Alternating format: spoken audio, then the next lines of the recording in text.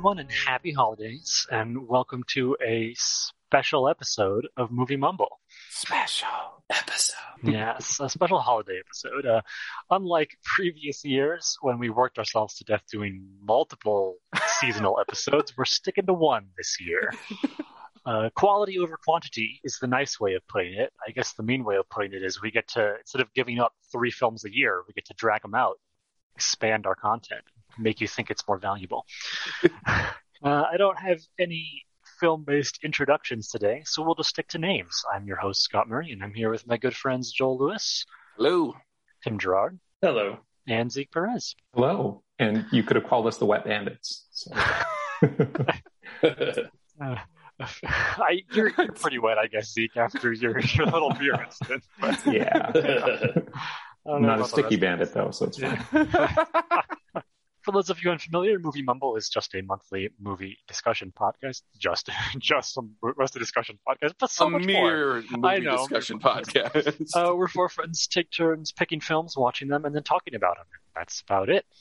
We can watch any film at all, new or old, foreign or domestic, live action or animated, something we've seen before or never seen before. There aren't any rules. We spoil all the films we talk about, so if you're worried about that, watch a film before its episode. And then at the end of each episode, we announce what we're watching next time, so you can watch along with us. Although I don't know if we've properly announced this holiday bonus episode. But regardless, it's a special holiday bonus episode, so it doesn't need too much explanation. I actually don't remember who suggested our film, or if we all sort of came to consensus.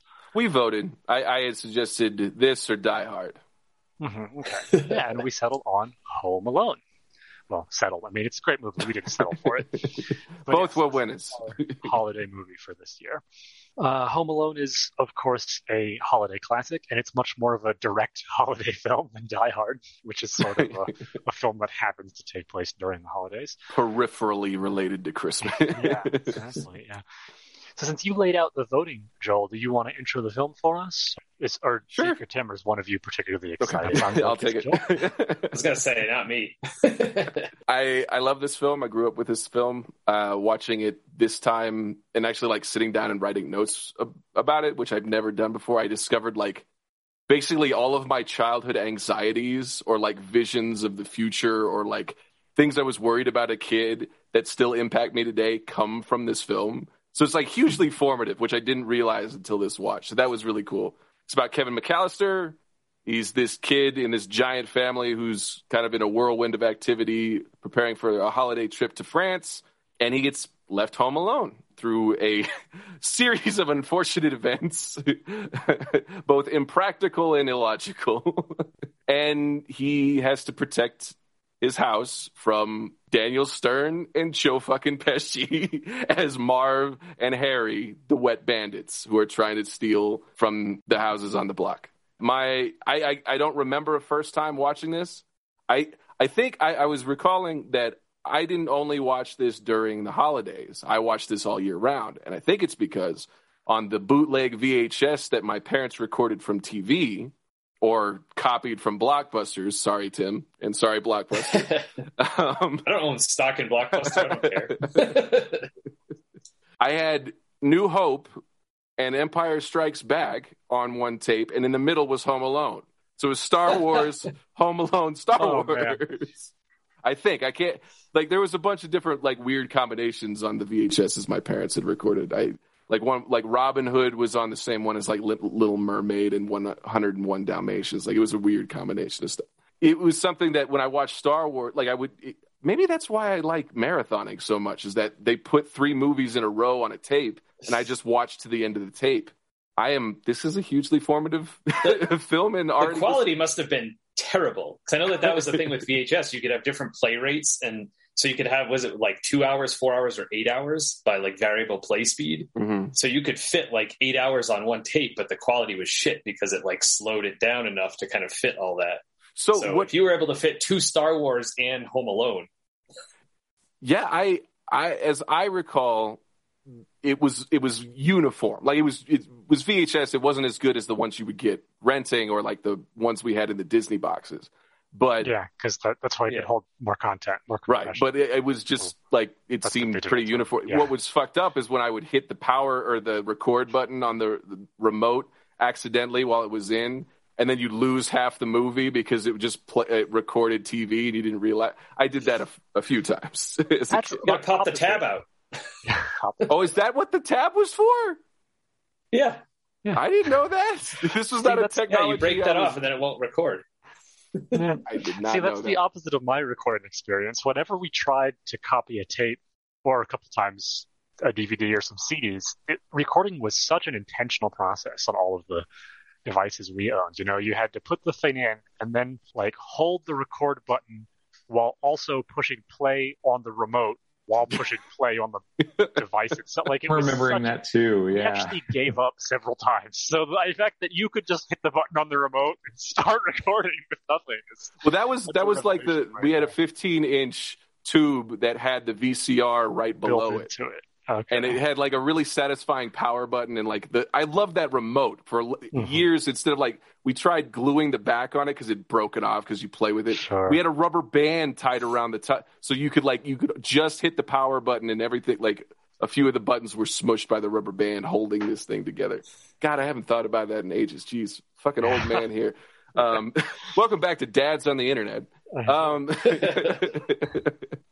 I remember watching it kind of year round. It was only kind of like when I started getting like college, I think, talking to people about Home Alone is a Christmas movie. I guess it's dripping in Christmas, like one of the quintessential Christmas films, especially score wise. But it was, hugely formative for me. Watching this last time really opened up. Like I really identified with Kevin McAllister and Macaulay. Like between this and Richie Rich was very much like what I aspired to as a kid, and like those two movies really impacted how I developed. And there's things I think about today that tie back to this movie specifically, a lot. So yeah, I love this movie. I'm really excited to talk to you guys about it.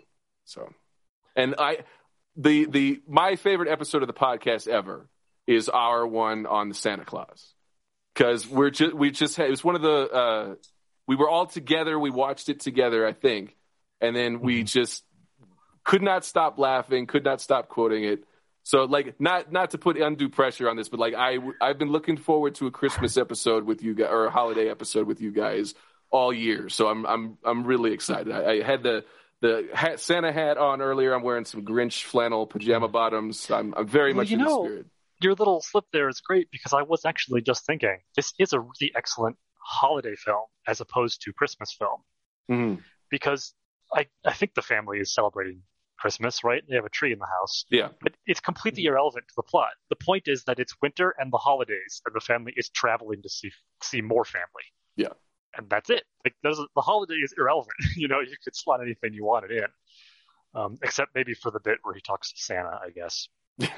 But hold out your little paw there. You could replace that character with anybody else and it would work fine. So this is a really great generic wintertime holiday film for sure. Did we all want to just go around and talk about our first experience with Home Alone? Oh, well, since neither Tim nor Zeke seem super eager, right? I'll just start us off. I actually don't remember my first experience with Home Alone, but just to say I do remember watching it. I don't know whether we got it from Blockbuster or borrowed it from a friend, or it was just on television, or what. But I remember watching it, going, yeah, that was good. And then, I don't know, that's it. It kind of just fell into the big middle lump of films for me. It wasn't something that clicked that I, returned to.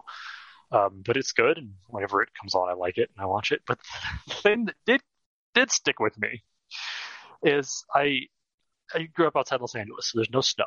And I did visit my family on the coast where there's a lot of snow, but it was always visits, right? And I know I've talked to some of you in person about when I moved to Denver, people would be surprised, oh, aren't you cold? Well, A, I'm cold all the time, but B, I have real snow clothing. I'm not stupid. I own a parka and I own boots because I used to visit my family, right? The things that were troublesome for me were when you live in the snow every day, right? That was the part that took adjusting. And this film provides a great example because when the old neighbor is out there shoveling salt onto the sidewalks, there's that little it's the the bits of the kids he's murdered or what have you, right? But it's actually just salt. I asked my parents, I was like, why did this film say he put salt on the road? What? That's so stupid. And my parents, who both grew up in Snowville, said to me, no, yeah, that's what it is. It's just salt. And I was thinking about like the salt on our table. And I'm like, why do you put salt on a sidewalk? Oh, it melts the snow. Salt melts the snow? What the? I did not believe them. I absolutely did not believe it. It was like, no, there's no way you just go buy like a Costco-sized thing of those iodized salts and put them in a bucket and pour it on your sidewalk. This is so stupid. It can't be real, right? You didn't do that elementary school experiment in science. No, that was the part I did not believe. So every time this film comes up, I think of it as, oh yeah, the salt film. the salt film. Yeah, with the mean-looking guy salting the sidewalk and getting shade from the neighborhood kids over it. So that's my connection to Home Alone. Yeah. What about you, Tim? I don't remember. Yeah, I don't remember the first time I saw it. When did this come out? 94? Like, is it like 90s? 90. Okay. 1990. Yeah, it's 90. 1990? Okay. Mm-hmm. So, like, yeah, I don't know. I don't know if it was just that it wasn't. I could see, if I had to guess, I could see that my mom wasn't a huge advocate because of, like, the violence in it. Like, at least as a Christmas movie. Like, I've definitely seen more violent films. But as far as, like, what we were going to get together and watch as a family, like, it probably wasn't top of the list. Yeah, so I don't know if we had seen it sort of, like, when because I would have been in, like, middle school at that point. Yeah, so I feel like, yeah, maybe it was later. Maybe it was when I was in college and it was kind of like, oh yeah, like, or maybe post-college when I was at Blockbuster where it was like, yeah, let's watch this. So I feel like I could probably count on one hand the amount of times I've seen it total. And it wasn't necessarily one that I kind of even would associate as a Christmas movie. And it took me a minute when it was brought up, like, that's right. Yeah. And I think last year when I was doing my, like, a different Christmas movie, inspired by Joel's, like, 30 days of horror movies in October. And I had done, like, a different Christmas movie every day in December. I don't think it was on my list. Like, maybe it might have been there if I needed, like, an extra film because there weren't enough to fill out between, December 1st and the 25th. But yeah, it was definitely not one I really connected with too hardcore, maybe because by that point I already had so many from when I was a kid that like Mickey's Christmas Carol, like A Christmas Story, all the ones we did last time when we first did this, and also I think, like, as far as what we watched together as a family, like, I don't know that until I moved away that I was, like, watching Christmas movies by myself. It was always, hey, what are we all going to watch together? And then, it pretty much stuck to this handful of Christmas movies that we had. It actually wasn't until recently that we added, 4 Christmases to that list. So I remember that being a huge deal. Like, oh, we have another Christmas movie that we watch as a family. Like, that's a big deal. Like, this had to be a really good movie to, squeeze its way into.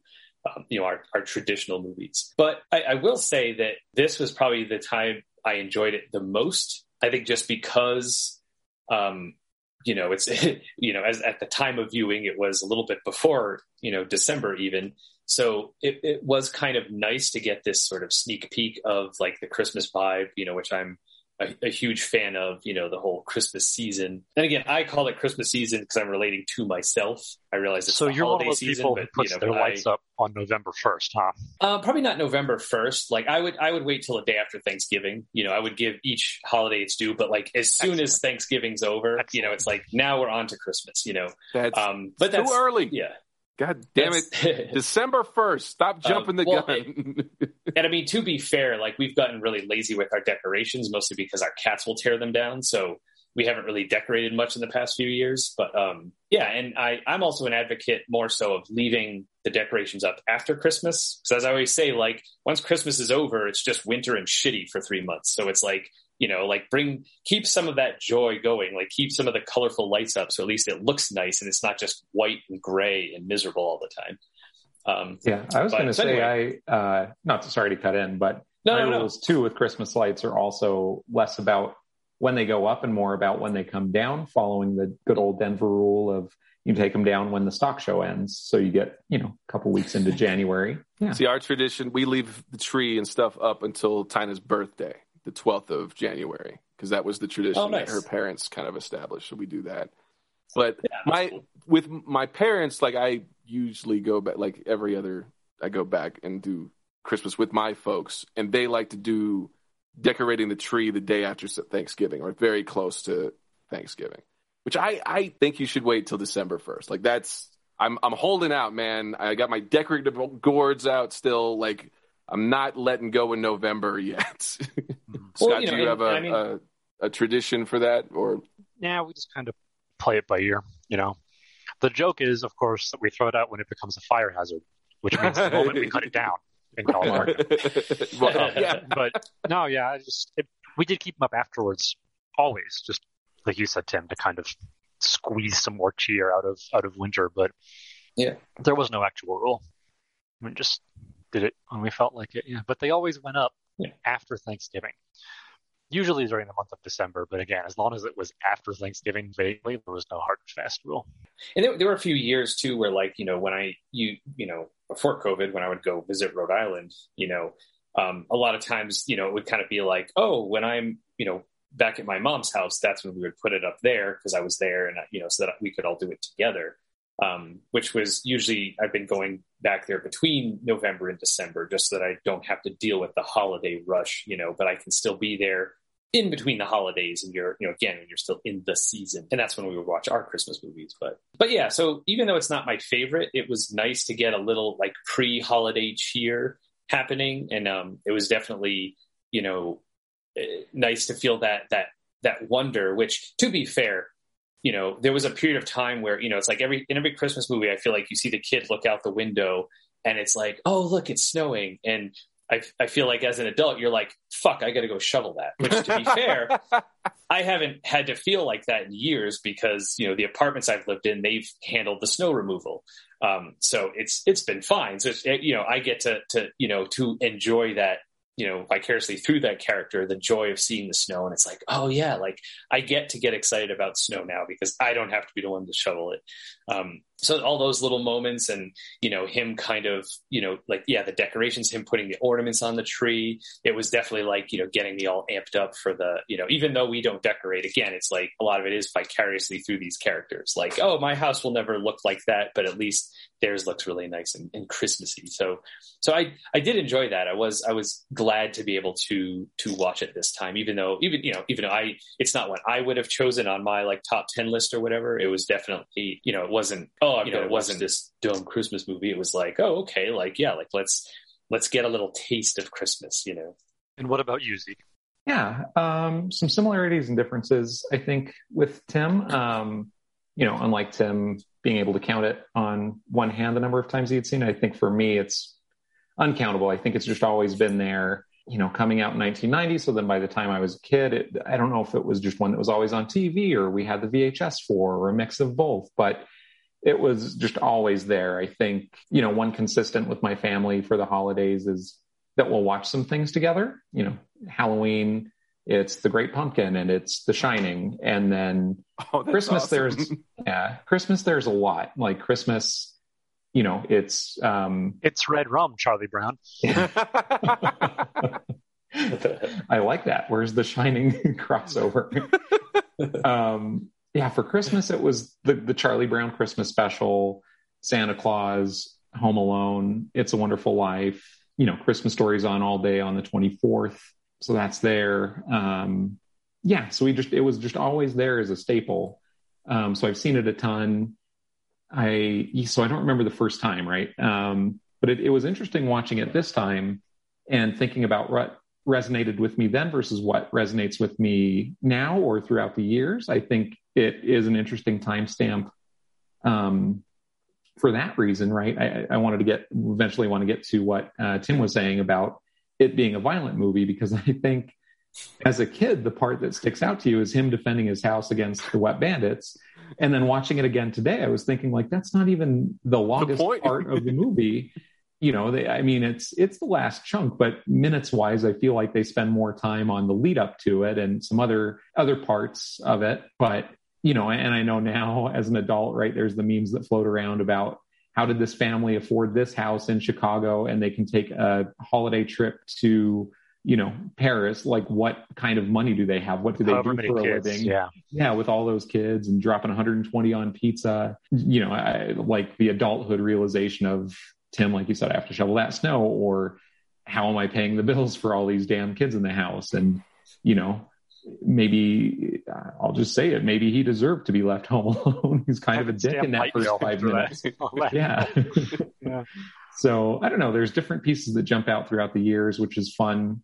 I think I love it because of I think it's a really well-written comedy movie. I think there's a lot of funny lines. I think it's very quick. I think it's very well written, and it holds up because of that. So yeah, it was great to watch it again. And like Joel said, think of it because, right, it's on every year and I've seen it a ton, but I haven't really thought about how do you talk about Home Alone. So was excited to think of it that way, and I'm excited to chat about it. Yeah, thank you. Yeah, Joel, you mentioned that you gave us the options of Die Hard and Home Alone. How did you narrow it down to those two options? Well, we're recording November 19th, so this is way early for me to be in the holiday spirit. So in my head, what I was thinking is, I never thought of Home Alone as a Christmas movie per se because I watched it so frequently all year round, and Die Hard is the most contended Christmas movie or Christmas related or adjacent movie. I just thought that they were both like holiday adjacent enough that like it wasn't like full on Christmas spirit. I just feel like when you start it too early, it makes it less special. Like, what is that post that's been going around? Like, the war on Christmas will end when Christmas relinquishes control of November. So that was, and I saw Die Hard pretty late, maybe junior year of my undergrad. So it took a long time for me to actually. No, I guess it was like. High school. Like, I guess my dad had bought them like kind of my senior year going into freshman year. So I hadn't grown up with watching Die Hard as a Christmas movie or even at all. So to get to watch it and then have an excuse to watch Die Hard every year, like that's my favorite thing about it. Yeah. Tina contends that it is not a Christmas movie. So they're both about pale white guys outwitting an invasion. It's basically it's the two extremes of the home invasion setup, but they're set at Christmas. Kevin grew up, changed his name, and became a cop. There you go. Yeah. I actually think I saw. Is the third one Die Hard with a Vengeance? I think I saw that one before I saw the first one. Same here. Yeah, because that was probably the one that came out in the theaters, and it was kind of like there, and it was like, okay, there's two more of these. Oh, okay, I should see those at some point. Apparently not the second one though, but Die Harders unappreciated. I think it's a perfectly good film. With a Vengeance is my favorite. Like that's the thing. Like starting with that, it's like, come on, yeah. Like you can't get better than that. Yeah, Zeus, motherfucker. Not hate. Do I look Puerto Rican to you? Some of my favorite lines come from that movie. But back to Home Alone. Not the second sequel of the other movie we didn't watch. No, yeah. Home Alone's another one of those films that I forget half of it.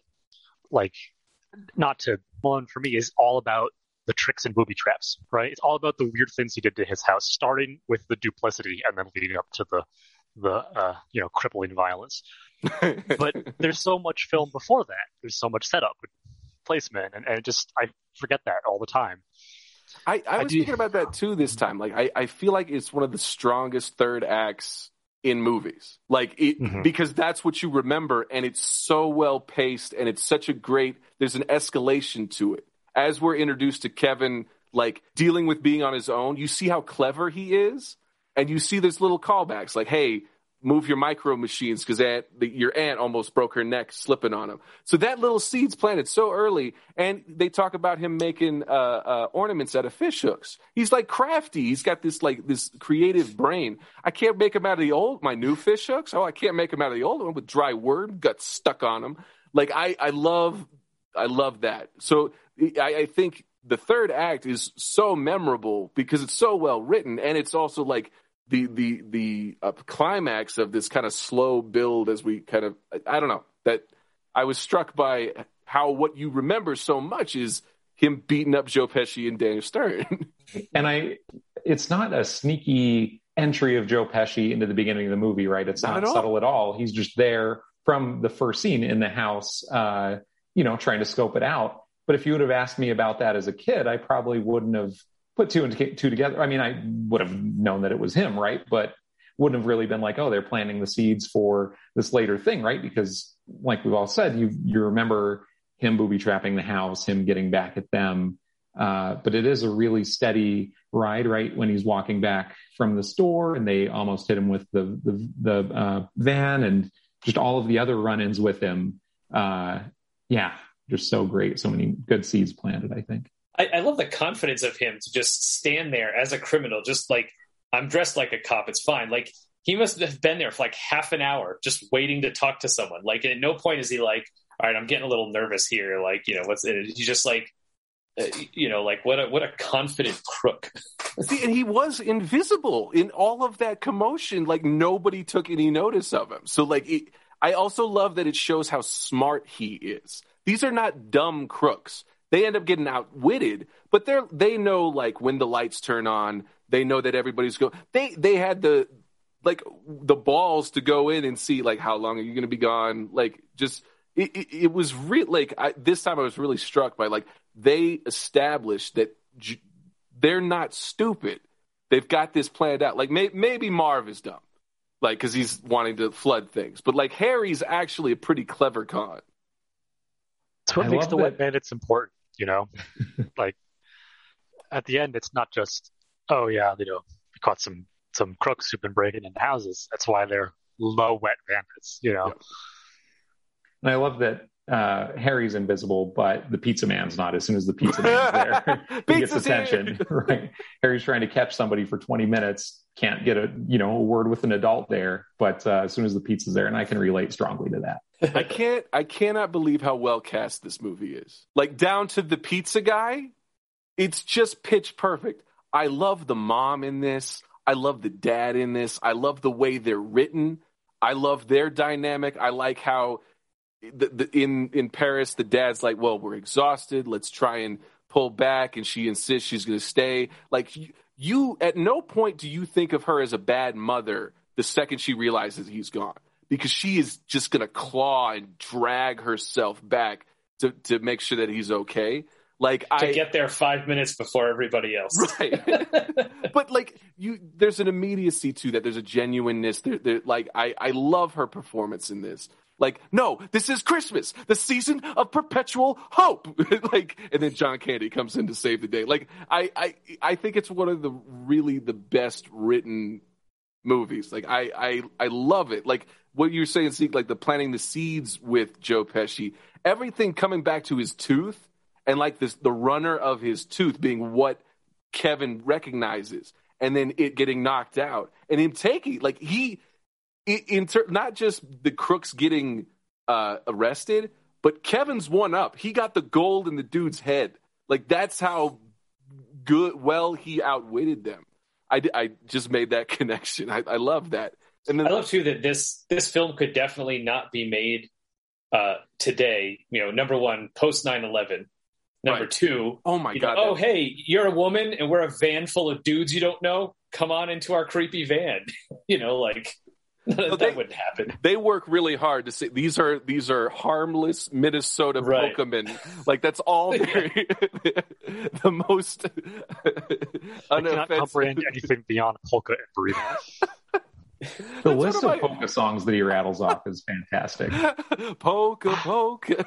The fact that he's so hurt that she doesn't recognize him, and that he spends such a long time trying to jog her. Like, you have to have heard of us. Because the implication is that polka is well known and all, right? It's so sorry. It's one of my favorite John Candy roles. Like, he's in it for like 3. He's playing the fucking clarinet. He's like, try it. Like, she's just going to pick up the clarinet. Like, what the fuck? There were pretty big hits for us in the 70s. In the 70s. And then I'm probably jumping ahead Chicago? Here. No, Sheboygan. We were big in Sheboygan. It sold a lot in Sheboygan.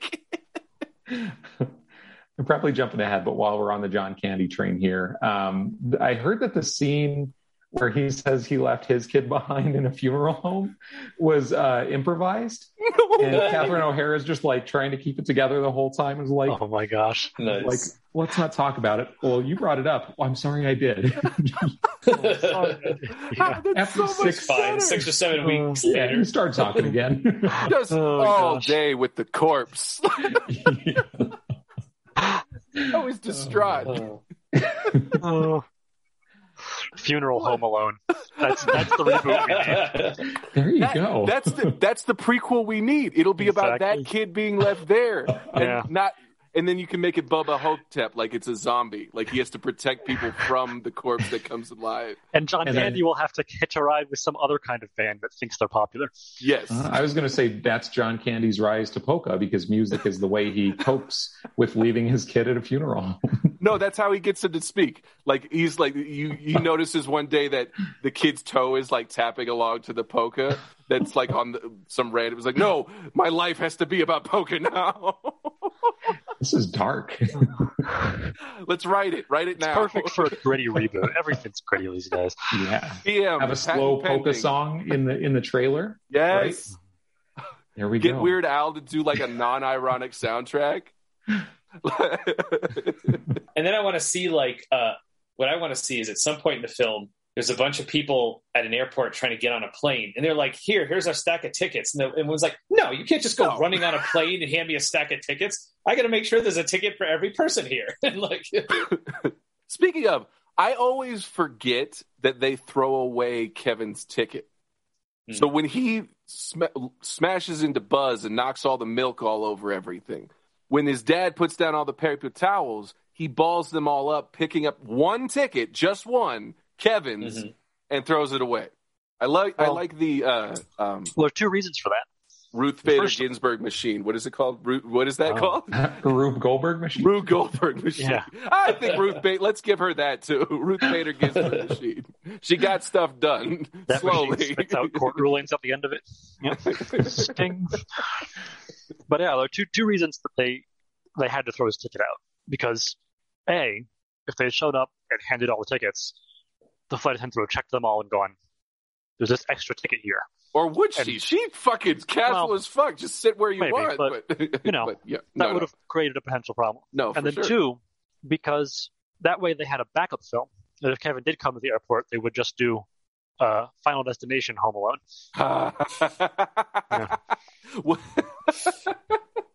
That was a stretch, but I don't apologize. No, I like it. No, it's the plane from Donnie Darko that they're on. Yes. They're the ones that made it through. Yeah. Well, the plane ticket getting thrown away catch is one, and then the little kid when they're loading up the van, everyone's in a rush, and he gets included in the head count. Those are just two details that I, again, as a kid seeing this back before, wouldn't have really cared about or noticed because it doesn't stick out to me in my memory. But the number of times I've watched it in recent years, it's like, oh, there's an explanation for how Kevin gets left alone, right? I think when you're a kid, it's like he gets in trouble, he gets sent up to the attic, and then next thing you know, he's fighting criminals, and that's the important parts of the movie. But there's so much more to it as an adult, I think. I think it's accepted in general, too, because none of us here have kids, but we've heard all kinds of stories about parents, and especially new parents, but parents in general, just doing absent-minded mix-ups, right? You put the milk in the car seat and the kid in the grocery bag type of thing, right? or your kid wanders off, or you leave him behind. So the idea what parents do you know, Scott? Do we need to call somebody about this? So, well, no, you catch it before it even happens, right? But the idea that this family, with more kids than we've ever seen in one place outside of a school, mixes things up. It's just like, oh, okay, sure. It sort of clicks as like, yeah, why not? It's not egregious enough to get you to question the premise of the film. Mm-hmm. People like to look back, of course, and then go, oh yeah, these were terrible parents, but it's not the kind of thing that takes you out of it in the moment. So I wanted to talk about, like, do we like Kevin? Does Kevin deserve to be left home? I always watch this from the POV of Macaulay Culkin, because as a little blonde, waifish kid who was born in 1990, this dude was my fucking idol. I had this stupid plastered gel comb over that he had in Richie Rich, like, until high school, okay? The level of impact this kid had on my development is paramount. There's no, it's without comparable. You can't, it's incomparable. It was like him and then Jim Carrey. Like, that was the progression of my life. Right, with Richie Rich, with this, and then I know Joel and I were talking about this in a Walmart, but Pagemaster, like Macaulay Culkin was the childhood kid I aspired to be. Right. Or, so, he's just always in my life. And that's the thing, like, watching the opening of this film, everything is going wrong in his life. He is like, everything's moving, everybody's moving around, and then his aunt tells him to go pack his suitcase. And as a little kid, I don't know how to fucking pack a suitcase. I felt like that so, like, every time I pack a suitcase, I was like, do I know how to do this? Am I adult enough to do this? Like, you instantly understand, like, the POV of this kid. And then every person he asks for help, who's an older kid, is shitting on him. Like, there's no reason for them to be as mean as they are. It's not as mean as the flashback with the different line readings of, like, you're such a little jerk, lazy and incompetent, that whole thing. Like, that's its own issue. We could talk about that. But, like, he's genuinely asking for help. And then he discovers, I have to sleep on the hide-a-bed with Fuller. And he's going to wet the bed. Like, the amount of anxieties he's got to deal with in this one night. And the one thing that he would like is a large cheese pizza that he has to eat with milk because they're trying to get rid of it. And Buzz fucking eats the whole fucking thing for no reason. It's the worst day of his life. And that's how it feels to be a little kid where, like, I don't know anything and everything is going wrong. I love that so much. And then, like, yeah, he talks back to his mom like a little shit. And I mean, that many kids, you're the baby, you get away with a lot, I would assume. Winston didn't get away with everything. She's my only sibling, but she got away with a lot more than I did. But, like, the baby of 3 other siblings, like, he is really kind of rude to his mom about, like, we are upstairs, dummy, the 3rd floor, that whole thing. Like, there's definitely some venom in there that's not acceptable. And, like, but, like, he's just having a day. And I'm like, it's insult to injury. Like, I love that. And the construct of him sleeping alone, there's so many factors that contribute to him being left. If he had slept with Fuller, somebody would have come and gotten Fuller. Like, like, there's so many things. Like, if there hadn't been a storm, there wouldn't be a power outage. All of these different things. Yeah, I think the duality of Macaulay Culkin, to call it that. That's his biography. We got to write it. I mean, if I called my mom or dad a dummy, I'm getting my ass beat. So that's that side of Macaulay that I'm like, maybe he deserved to get left. But, you said Buzz takes his cheese pizza and then, like, barfs it up in front of him. He's like, if you want a piece, somebody's going to have to barf it up because it's gone, and then barfs it onto the floor in front of him. I'd square up with Buzz if he did that. Like, wholly understandable. I would square up with Buzz now if he did that shit. Exactly. And I don't know why they blame Kevin. I know it's the movie, and that's but, like, if I see my oldest kid, I'm pretty sure that's the shit kicker, right? He's had to be the first through the door on everything. Let's see what he did first. Look at that face, that perfectly cast thug face for this movie. Yeah, I mean, like, because at one point he says he's in 2nd grade, right? So he's like 7. Yeah. Well, like you're not really a person. I mean, you're a person in the sense that you shouldn't be treated like garbage, but you're not a person in the sense that you learn how to, not call your mom a dummy when every person around you has just been shitting on you all day. Yes. And I think that's part of it is like he's responding in the way that he's been treated, and I guess we're supposed to see that, and part of it too is there are extra people in the house. So maybe it's more chaotic, but still, like, that's a lot of kids. And the parents seem to be very, like, I don't know. I feel like they seem way too chill for parents who have that many kids, you know, like that part's a little, I mean, it explains a lot. It explains how all his older siblings are able to just tear into him all the time. Like, I feel like his parents are just kind of like, oh, it's fine. Like, so I feel like if they were, more aware of what was going on to their youngest kid and not, you definitely get the sense where it's just like, oh, we have too many kids to worry about. Like, this is one too many. We're just we're done parenting now. We happen to have this other kid, but we're done parenting. Also, yeah, like, kind of like what Zeke was saying before about how were they able to afford all this stuff? Like, I think just in general, I feel like they live like people who have fully grown children, not kids who are still in the age where they're going to like break stuff by being kids around the house, Right. So like, I don't know how much of that is gorgeous. Just like, just like perfectly done shooting of a house. I've aspired to that house so much. Like, but like you said, like it is pristine too. With that red paisley and green wallpaper going, like it's the most Christmassy house of all time. But it's also like super clean and super like, not kidding, like Norman Rockwell, like that. Like it's like a museum. Yeah. So I get the sense like both the parents work, but I like the parents. Like when you get to see the parents like interact with people, like I do like them. But there is kind of this affectation where it's like we hang out with our kids when we don't have to work. Mm-hmm. Sort of thing. Yeah, and I mean, maybe that's part of it too. Is like maybe with the older brother being old enough, maybe it's like, oh, good, you watch the kids, which gives him kind of this resentment because he's like, hey, I'm a kid, I shouldn't be being a parent or a free babysitter, So I could see like, and maybe that's part of it. Is the parents are decent people, but are they good parents? Like Can we talk about? Sorry, go ahead. I was just going to say, like 99%, I feel bad for Kevin. I feel like, there are those moments where it's like, oh, you shouldn't have said that. But it's like, but he's 7. How is he supposed to know he shouldn't have said that? Like I think he's a product of his environment. I think it's surprising that he's not more fucked up than he is at this point. Like assuming he's treated this way all the time, it could have just been a perfect storm of events that made the day what it was. But I mean, it also was weird the way the mom reacted to him calling her a dummy and things like that, like which maybe that's kind of a clue. Either maybe on some level she understands, or on some level she's just like, whatever, I've given up. You can call me a dummy if you want. Go upstairs, But it definitely is a weird family dynamic. I feel like that's what I was like paying attention to most, at this point, and just like. And a lot of times, like how you mentioned, none of us have kids. Like every now and then I'll be watching a movie with Krista and something will happen with kids involved and we'll just turn to each other and be like, want to have kids? We're like, nope.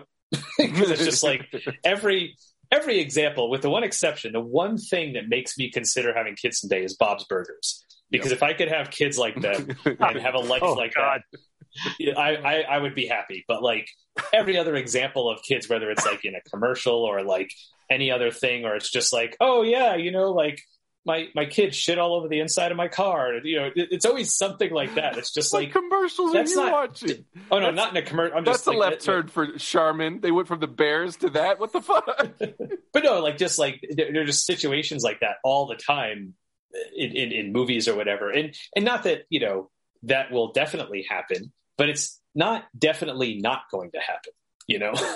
Like all the stuff that you'll see, it's like, sure, like this is probably fabricated, but then again, it could be based on something that actually happened to someone, with these kids, or just anything, but like, that this movie would be a perfect example of that, where they're just like kids running around wreaking havoc. And it's like, and I feel like, like that's what's really funny about it is when he attacks his older brother, it's like, oh, you spilled the milk. And it's like, really? That's the worst thing that's happened in his house is like spilling some milk. Like not like, I feel like in a normal situation, if you had like that many kids, well, also I feel like I always forget how many siblings are his. Does he have 2 older brothers and an older sister? Is it 2 sisters and a brother? Or it's 2 older brothers and an older sister. Yeah. So it's like, there's definitely been more roughhousing going on in that house, and that's what I always wonder too. Like, would he have been better off? Maybe there hasn't been as much physical abuse, but then there's been more emotional abuse. And it's always like, which is worse? If you have an older brother who kind of wrestles with you and you're kind of like, all right, I kind of toughened up, but whatever, as long as it was never like you felt like you were scared, if it was like, oh yeah, like, I'm the oldest and the only boy, so I never like wrestled as a kid, but like I could kind of see, because some of my friends had older brothers and they would like wrestle, and it's like, oh, you could kind of see where you at least you're familiar with that type of contact in case if someday you actually have to get in a real fight, it's not the first time you've been in that type of altercation. But it's like, I feel like it's your brother, he's not going to actually murder you the way a stranger might if you get into a fight with someone. So it's like, I don't know, like I've always looked back on my childhood, it's like, do I wish I had an older brother who would beat me up sometimes so I would be a little tougher? Or not that I want a younger brother that I could have beaten up, but like, oh, let me teach you how to fight, in a constructive way so that you kind of prepared for this. But like emotional abuse it's just fucked up. Like there's no, like, I guess what I'm trying to say is I could justify if you had an older brother who would kind of like wrestle with you sometimes, as long as, like I said, you don't feel scared. But there's no reason, there's no positive outcome from like the emotional abuse this kid has gotten from everyone in his family, to some degree, whether it's, neglect from his parents, where it's like, and again, like, I don't know, there's the part where she's on the phone and it's like, okay, she's on the phone. It's like, like give him a minute or whatever. But like, I don't know. Yeah. It's just, it's so hard. I think above anybody, like I do root for Kevin because it's like, yeah, like he's definitely the underdog in this story, at the very least. And, at most it's like, I hope he doesn't need a ton of therapy. I mean, he's going to need therapy. He almost got his fingers bitten off, which that was the thing I wanted to talk about too. The thing that stuck with me most about this film is, because when they're like, oh, what are we going to do with him? And it's like, oh man, and for some reason, like I was okay until the point where he's like, we're going to bite off every one of his fingers. And then I was just like, what the fuck, That's the thing. If Joe Pesci tells you that he's going to bite off your fingers one at a time and then proceeds to put it in your, like, that's what the man's going to do. Acting or no acting. Like, I saw Goodfellas way too early to trust this man. Like, That's one story I've heard too. Don't know how true it is. Saw it a while back, but apparently, like, Joe Pesci actually bit Macaulay Culkin mega hard and like left maybe a scar or at least like a mark. Like he straight up just bit the actual kid. So Joe Pesci is just a menace. And they brought him back for a sequel? Yeah. Macaulay's like, it's in my rider. I need to be 15 feet from Mr. Pesci at all times. There is something so funny about Joe Pesci trying not to curse in this movie. Because this is post Goodfellas, right? Goodfellas is 87, 80 something. I can't remember. But like, this man has only ever played a belligerent gangster. Goodfellas is also 1990. Okay, same year. Oh my God. So right there, yeah. That's got to be, what was his life as an actor going from the one set to the other? Guys, I'm just taking everything. The calls keep coming. I keep saying yes. I'm doing a Macaulay feature. Right, the amount of cussing on one set and the amount of not cussing on the other has to be. Because he's like, so much of this movie is Looney Tunes. Yes, right. 1,000%. Kevin is fucking Roadrunner meets Bugs Bunny. It's that like the things that he does, the way he responds to and defies physics, like it's outstanding. And the fact that Marv, I love this pairing. That casting, again, so perfect.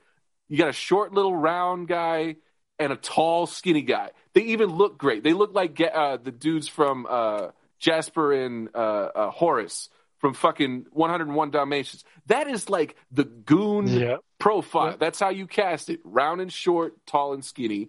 And they're like little kids.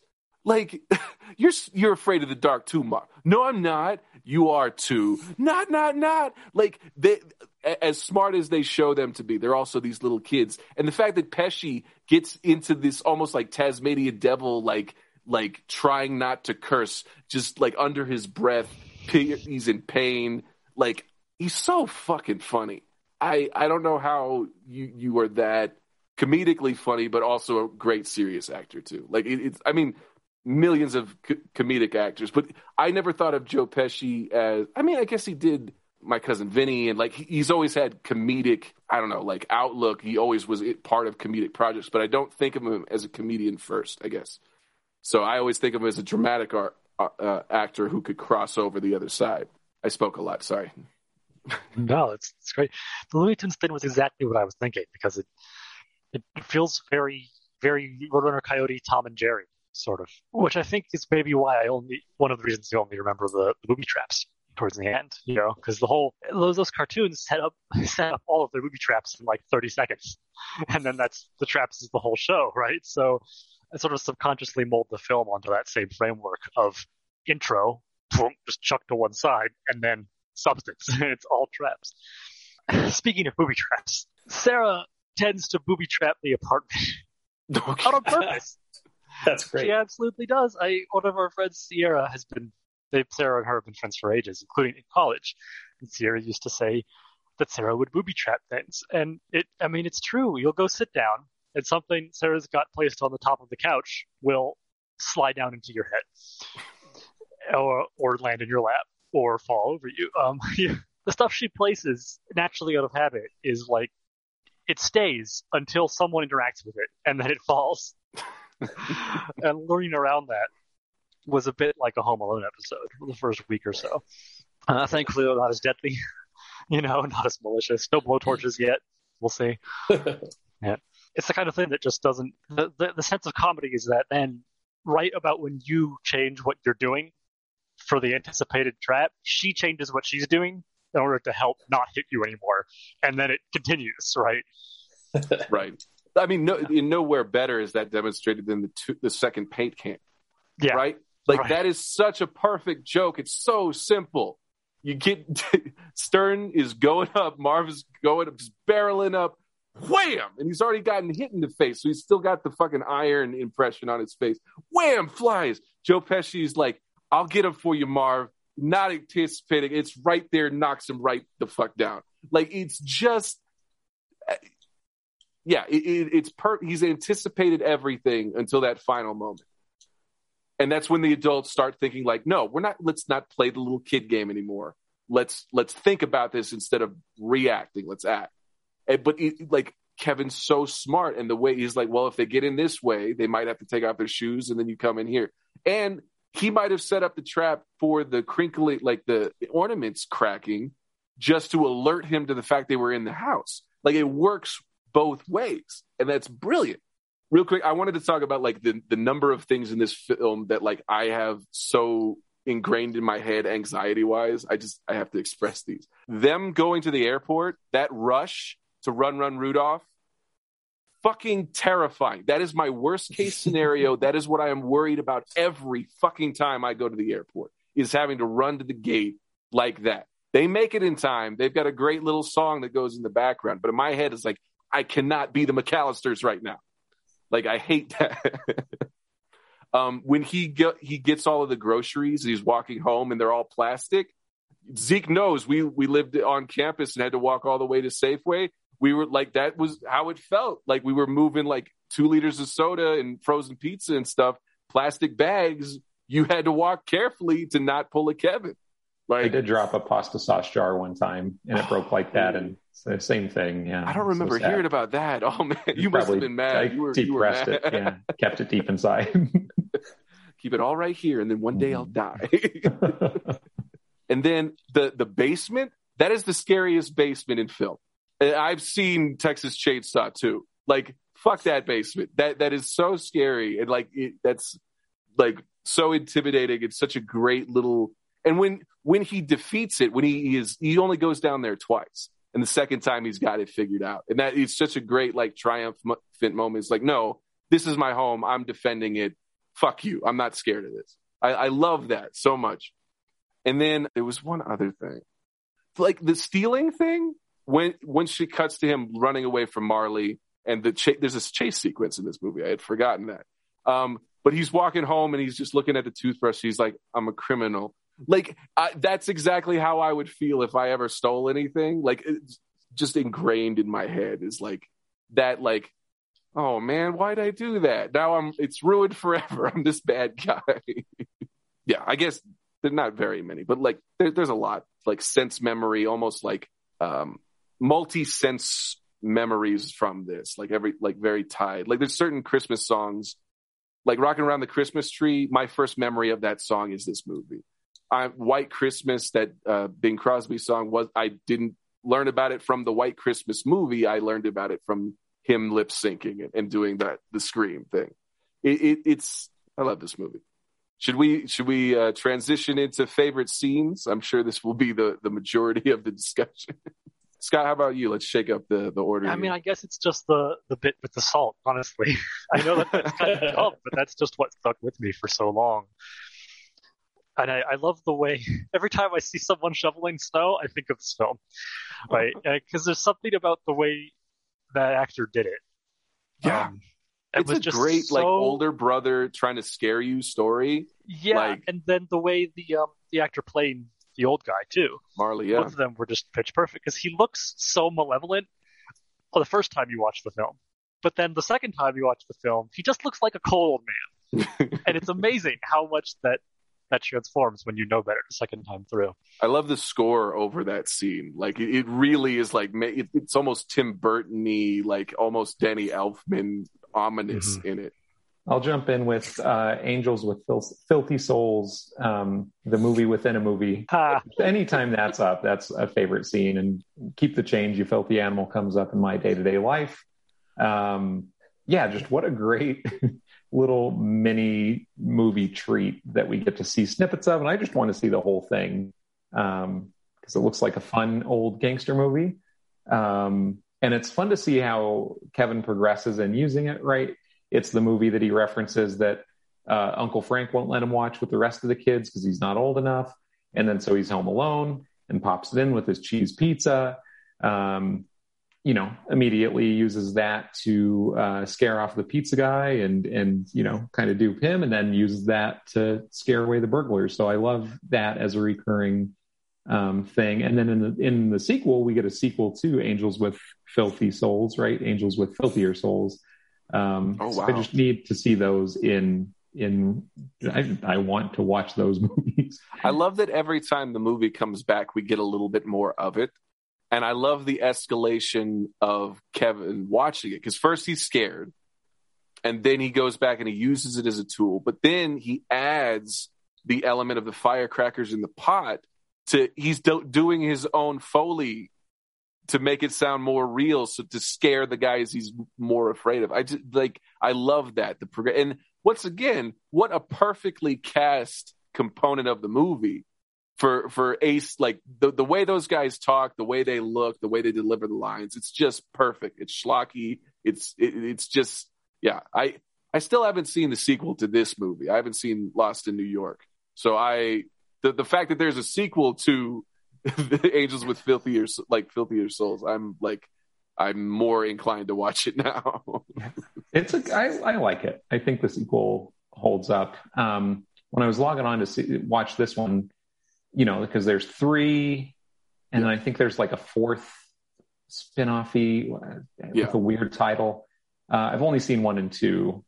Would recommend. I'm also seeing that Angels with Filthy Souls is a play on the name of a real movie. Yep. Yeah, Angels with Dirty Faces from 1938. So I'll watch that and bring it to the podcast, and then we'll talk about that one. Snakes. I don't know no snakes. He sounded like a snake. Sounds like something Kramer would have wrote. Like, it's just such a, I love it. AC ain't in charge no more.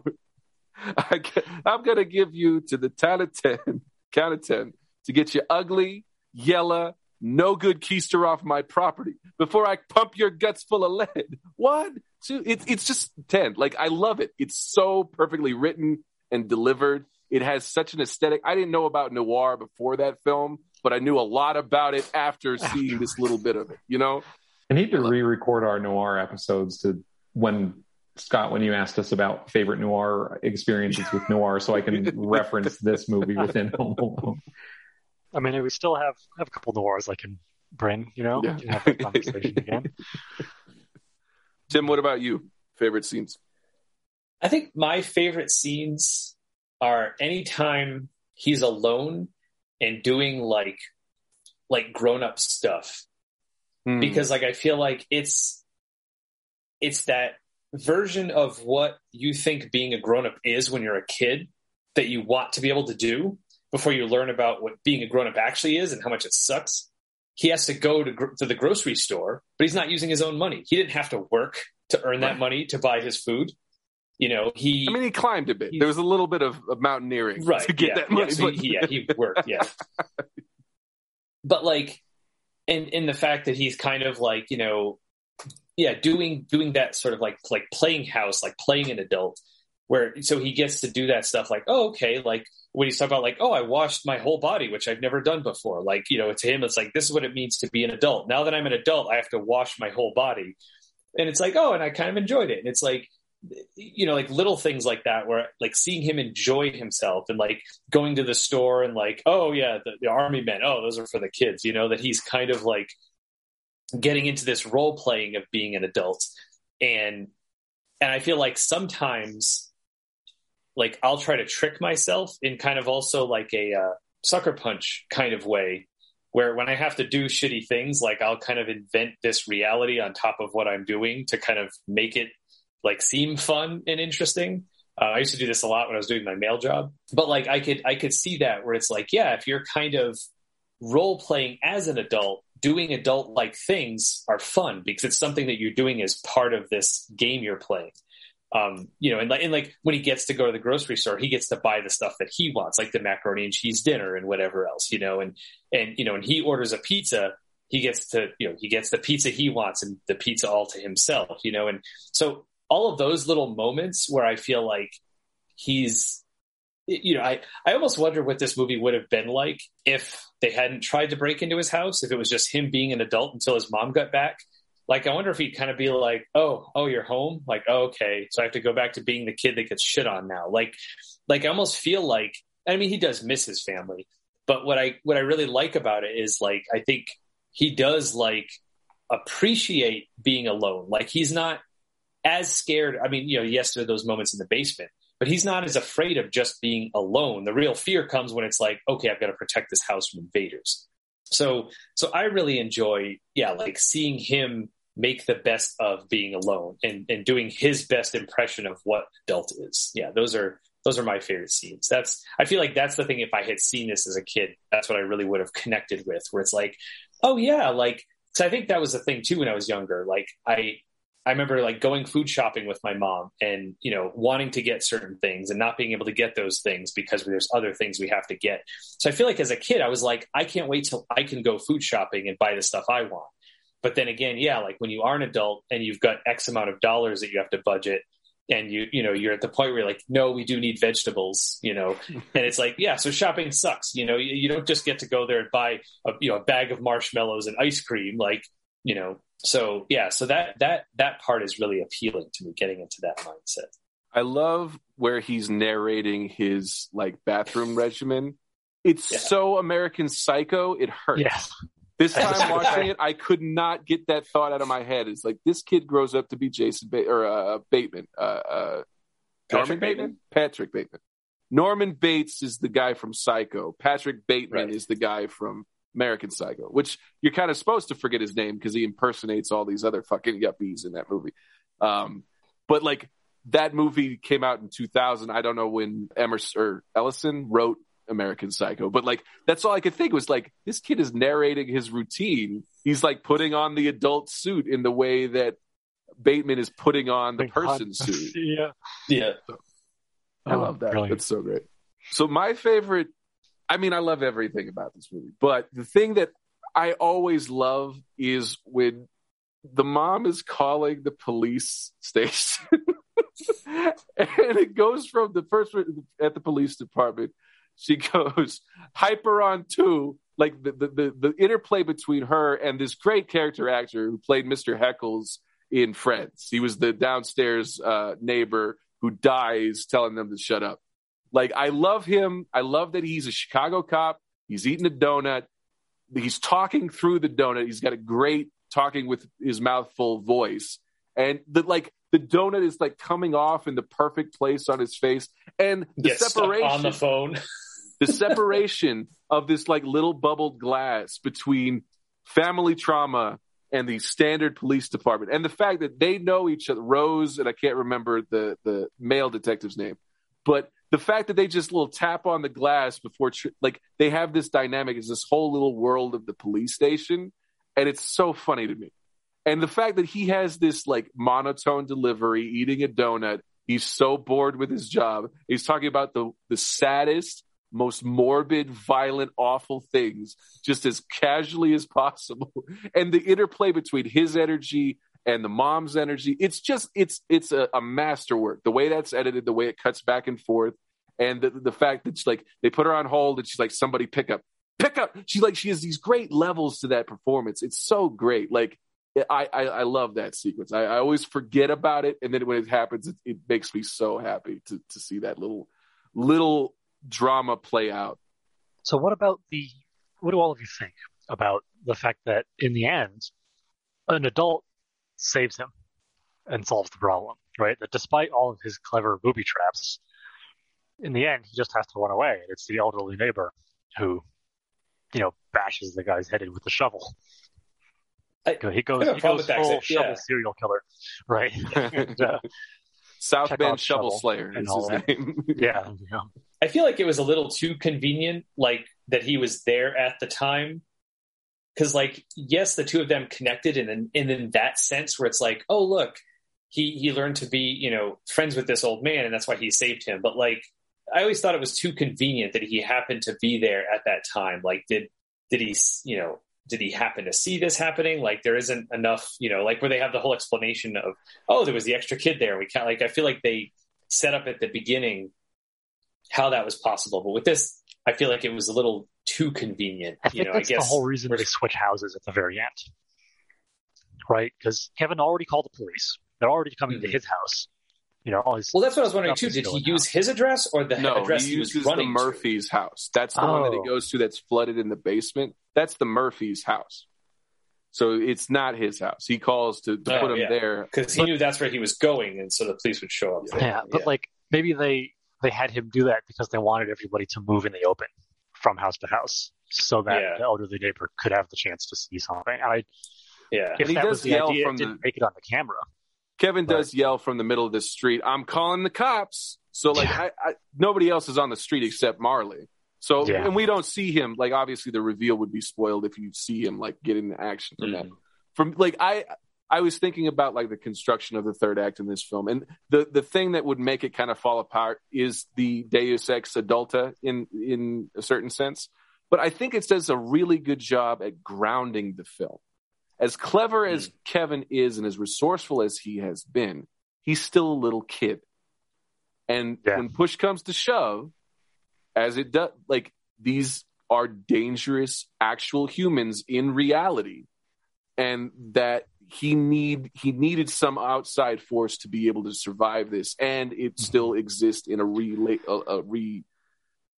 that we can believe. And this time, that's kind of how I allowed that to kind of play out that's how I was interpreting it this time. I think I think it makes a lot of sense too, right? For him to be aware of, maybe the kids aren't familiar with him, but he's aware of his neighbors, right? I'm sure he's lived there for a while, sees the family going out of town, kind of sees Kevin home alone and in the church and is wondering what's going on.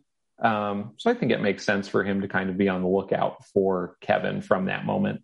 And I did like the church pep talk, and I like how Kevin just interprets it as okay, I'm going to go home and kick ass and protect my house, which is a very different message than I think what they were talking about. But Kevin's like, you know what, I'm going to make a battle plan and shoot some guys. Let's do this thing.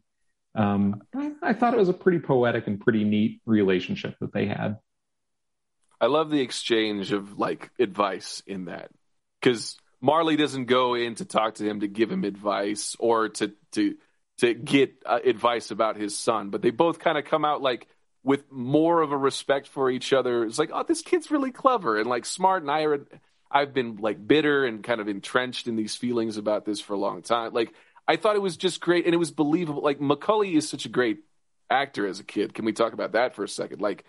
He's got a great use of the instrument in terms of conveying emotion and gravitas and snark and all these things. He was the most famous child actor since Shirley Temple is in a sense. More money, more films. I think I might be wrong about that, but just the scale to it, he was at the right moment, but also really good at conveying those moments, and nowhere better, I think, than that scene with Marley. And then when he's looking at the window, wishing his parents have come back, that I think there's a lot of gravitas to that, and it works because he's a great little actor, Quick tangent. Did you say was Shirley Temple the reference?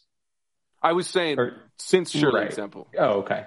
I was going to say, I don't know that he has more than Shirley, because I remember the late night infomercials for like the 50 DVD. Oh, that's right. Yeah. She did like, I think she did shorts too, right? Like she has a huge. Like she did a lot. Yeah. But yeah, no, he was the child actor, right, of the 90s there. It was fun to see and click in my head this time, seeing Kieran Culkin plays Fuller. Yeah. And maybe that's. Oh, does he? Yeah. Oh, I didn't notice that. Because he looks exactly like him. Yeah. And then so I looked it up this time, and I don't know if it was just because Kieran Culkin, he was just on SNL, so that was fresh in my mind.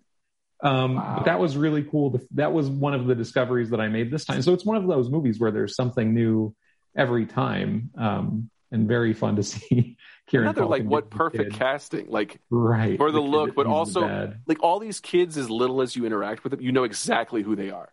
Yeah. Right. Like you don't need to see Buzz for very long to know who that kid is. Like right. I love that. Yeah, to Macaulay as a child actor too. I think I'm just thinking of his roles in the Page Master and here, and Richie Rich. I think he had some range, right? I mean, as far as he played similar-ish roles, but I think the Page Master role to those other two is very different. And yeah, it's interesting to go from being a kid and watching him and feeling like you could relate to him and how he interacts with the other characters, to being an adult and being able to recognize, kind of the charisma that he has and the humor and the delivery that he brings too. When he's did you ever see the video? White Christmas. It's just like, look at this kid. Look at this guy just dancing with it. And then when he's mouthing the words to Angels with Filthy Souls, just the way that he's gone from being like cowering and calling for his mom to that film to like embodying the facial tics and mannerisms of the delivery of those lines. It's just like it's such a great this is a great movie for runners. There's little things that run all the way, like the tarantula runner. We track the tarantula to that pivotal moment. Like we almost have more of a Deus Ex Machina with the fucking tarantula in that moment. He just happens to be on the stairs. Like for that moment to happen and then for Marley to save him, like similar universes, but like they track him just long enough to remind you and let you forget before the next time they show up. And that's such a great quality to this film.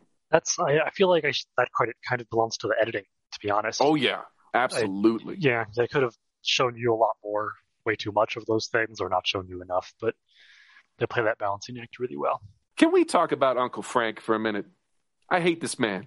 This is my least favorite villain in any movie. The character acting of this man is so fucking perfect for this guy. What are you guys' Uncle Frank impressions? When we were talking earlier about, Tim, when you were talking about the different, the mom and her parenting, and I was going to jump in and kind of rank how adult people are in this, because I feel like the mom is measured and calm, right? Maybe she could have done some things differently, but I think he calls her a dummy and says, "I wish I didn't have a family." I think her being calm and measured and saying, maybe you'll regret saying that, think about that, is a very drastic change from anything else we see. And I think that probably in some ways Kevin is more of an adult than Uncle Frank is, right? I think Kevin's dad is the kind of dad that's, kind of hands off maybe a little bit, right? Asks the mom, did you get the adapter for the charger? And he's just putting everything on her. So his adultness is I have some questions about too. But Uncle Frank's just an asshole, right? Who just is that mean to a child so many times? I'll fight Uncle Frank right now. That's where I stand. Well, I also want to know too, like what parents let. I mean, even if I'm not clear, like, is he married into the family or is he the brother of the father or the mother? Like who's related to whom by blood? But who lets someone call their kid a jerk? And it's not just like, hey, you son of a bitch. He's acting up, but exactly. Like no one defended him. Like everybody in that kitchen is like, fuck you, little kid, attacking a bigger kid. Like, why would he attack the bigger kid? He's not doing that out of his own self-interest. There's more to the story here. Do some investigation. Right. Scott, what do you think about Uncle Frank? Well, with your bit, I think you all said before, the youngest kids sometimes get away with this. So I have seen some youngest siblings who are willing to attack bigger, older, do things that are in the cult just because they just figure, oh, well, I'm the younger one. You'll get in trouble too bad. So, but you do that behind closed doors. You hit the ground and you start crying, and then they come in, and you don't even need to throw hands. I don't know that Uncle Frank stood out because he's just in the middle of this entire block of the whole family shitting on Kevin.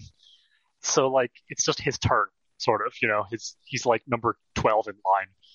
But whatever, he's an adult, though. He's an adult yelling at the kid in that way. He's an adult, and he's the last one. It's the last thing, and it echoes. It echoes out, and it's that's how it seems to be speaking for the whole group. Nobody raises a voice in dissension. I think part of it is that there are so many adults, that they had to sort of, only one adult could be paying attention. And that's why she could get confused by the extra kid and the head count and et cetera, right? It's part of their suspension of disbelief for leaving him behind in the first place. So that's why the mom pays attention to the kids, but the dad is sort of more focused on the plane tickets, and the uncle's just an asshole, so he doesn't give a shit. And the aunt, I don't even remember, honestly, what her deal was, but she's barely in it. She has no interaction. There you go. So, who knows? But again, I felt because again, if there'd been two adults paying attention, two sets of eyes, it would have piled even more weight onto I can't believe they left their kid behind 6 times in the course of this journey, type of thing. So I think it provides a punctuation to the whole family sitting on him, but he is still just kind of one in the line for me. And then otherwise it's just another reason for him to be left behind and to be happy about it. It's so interesting to me with that character that every line that he says contributes to this shit kicker persona. He's checking the crystal of the fucking it's a sugar or a salt shaker. Pepper shaker. That's real crystal. Put it in your purse. And then the stewardess comes, or the flight attendant comes up, is instantly quiet and trying to hide the fact that he just fucking stole it. And then it's if it makes you feel any better, I forgot my reading glasses. She just forgot her fucking son, and you're comparing it. And then when they're in France, he opens the shrimp cocktail when that's supposed to be for later. It's one of the only lines his wife says, no, those are supposed to be for later. And he just fucking makes it all about his, look at me, such a great host. I'm in my brother's house, and let's eat fucking shrimp cocktail. See, but I think that's a little bit more on purpose too, to further differentiate Kevin's chunk of the family from the asshole cousins. And especially to emphasize the chaos they brought when they showed up at the house. Right. I'm not mad at it. Here's I do not like this character. I love the performance. I love the writing, because I had uncles like this. I've had family members like this dude, and it's almost like nobody did as specific things as this, but it's that uncle. It's that fucking uncle who has no decorum. And it's great. I love that as a part of I love that the movie took the time to make that character that way. I need to insert some grievances, right? Because after the salt and pepper shakers, the stewardess flight attendant comes up and he's guilty, and he just demands that they pour champagne. He's like, fill it up. Need to air that grievance of him being a jerk. And then he orders champagne. He's like, it's free, isn't it? He's fucking a cheapskate too, on top of everything. Sorry. Right. And then, the reading glasses one. And then, she's talking about, everyone's comforting her and, hey, it'll be okay. We'll get it figured out. And it did make me laugh, but he's just saying horrible. You're not helping. Just condescending. Also, real quick, very important. BuzzFeed has dug into it, and the men in the family are all brothers. So Frank is Peter's brother. Okay. What's the brother in France? What's his name? Rob. Okay. And Rob, we've got, Peter, Frank. Yeah, and so Kevin's got 2 sisters, 2 brothers. Right. Frank and Leslie have the 5 kids, and then Rob and Georgette have 3 unnamed kids that we see in the background of the Paris apartment, and then the one girl who tells Joe Pesci, my parents are in Paris. So we've got a family tree if we need more references. Again, Pesci and Stern are like Laurel and Hardy. It's crazy what a great combination those two are. I forget about Daniel Stern, but City Slickers and this, forget about it. such great timing, such great look. He has that similar like bodies type to like John Cleese. He just looks lanky and awkward. You put him against other people, it's like, who is this pillar of a man standing next to these people? I think he's hilarious. My favorite is the fucking scream he does when he puts the tarantula on his face. He's got a Final Girl scream. It's outstanding. Whatever I expect the scream to be, it's always like 10 notches higher than what I actually expect. It's always just like blood curdling, like it's so high and it's so strong. Like there's some diaphragm support in that scream. It's so good. And he's already been through so much, and we've heard him scream so many times leading up to this, and it's still like, oh man, well, that's the moment. Yeah, I feel like the only scream worse. Oh, this is going to get dark for a minute. The only scream that I've heard that's worse is, from an actor, is Xander's character on Buffy when have you guys seen Buffy? I don't want to spoil it. I haven't, but I don't mind. So. Nathan Fillion actually started on Buffy before he went to Firefly. I think it was before. And he actually puts his thumb through Xander's eye. And the scream that Xander lets out is like I didn't want to sleep for days, because that's like, I know I'm going to dream about this. So that's the only scream in sort of like acting, Hollywood history, whatever, where it's like more just like gets you like, I mean, if you're watching horror, sure, I feel like there are worse screams, but you're expecting it. It's horror. So to come out of this movie and it's just like, damn, like, I guess you could always also throw like the Phantom of the Opera, Christine's scream that she does at the end, like that's up there. It's like those three screams for me. So should we talk about our favorite trap, pratfall, or to be able to talk about this trope, the idea of like turning the tables on the home invasion is this movie. Like it has its origin. It's like, and these are some really well designed traps. I really like them. So like, okay, well that's easy. In keeping with my 2 answer situation, right? The paint cans are probably my favorite in terms of it's so simple. I mean, it's just a paint can on a string. It's brilliant, right? And I think everyone I know who's ever interacted with a paint can has hurt themselves on a paint can in some way, right? They've dropped it, they've opening it, or trying to close it, right? So it's brilliant and universal. But the other thing that I love is the ice on the stairs, because in doing that on purpose, he shows way more awareness of basic science than like 90% of people who design buildings. Put rain gutters at the tops of their stairs and stuff, So it's icy steps for me too. And I actually do remember after watching Home Alone one Christmas wanting to go out and try the icy steps things.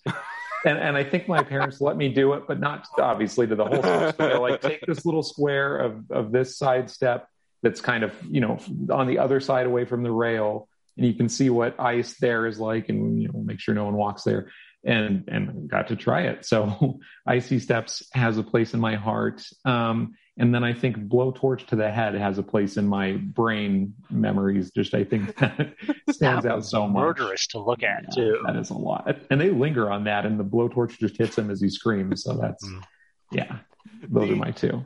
I love the 2 genres of the slippery steps, because Stern that's the fall, is Stern's fall. Because he goes, he's got that like little road run, like SpongeBob laugh thing as he goes down the stairs. And then him trying to find a way up, and his 2 feet going to the 2 sides to stabilize him. And then using the crowbar to come up, and then falling, and the crowbar hitting him in the head. And the crowbar comes back when he leaves. He leaves out that door and he slips again. And then you hear him fall, and then the crowbar fall. The callbacks, it's brilliant. That specific. And then Joe Pesci falling and not being able to curse. What a beautiful thing to exist in the world. Like, how joyful an experience to watch this good fella just fucking eat it hard on those stairs over and over. Just outstanding. As far back as I can remember, I always wanted to be a home invader. And I would have gotten away with it too if it hadn't been for that little fucking kid. Yeah. I think for me, it's the Raiders of the Lost Ark reference with the doorknob burning the M into his hand. There's a couple of those Spielberg little references, because you get a little bit of the Indy theme in that scene with the burnt hand. Like there's a little bit of a reference in the score. And then when Kevin goes on the zip line out the door, you get a little bit of E.T. Like there's a little bit of that score in there. And we could talk about the score too, but I love the score in this. And it really, like, there's a lot of connective tissue between this score and the Harry Potter film scores. And I love that. Like, that's why I always associate really fitting, Harry Potter with Christmas is like, because of those little Kevin's theme, like his, like, like, I can't remember like how the theme goes, but that little motive, like, I love it when the French horns come in with it. Like, it's so great. Yeah. Like, and I love that the score just goes fucking ham after he leaves the church. Like, it's like now battle time, and it's like no holds barred. Like, it really pushes the energy. Yeah, I really like the handprint, and I love that Dwight in The Office uses that. He Home Alones it when he traps them in Stress Relief Part 1 in I think it's season 5, episode 14. Where I researched that so I could sound smart in a second. But like, I love that he uses the same torch method to make the handle hot. I really like that. Oh yes, the fire drill. Yeah. Right. That's one of the best bits of that whole show. Same band.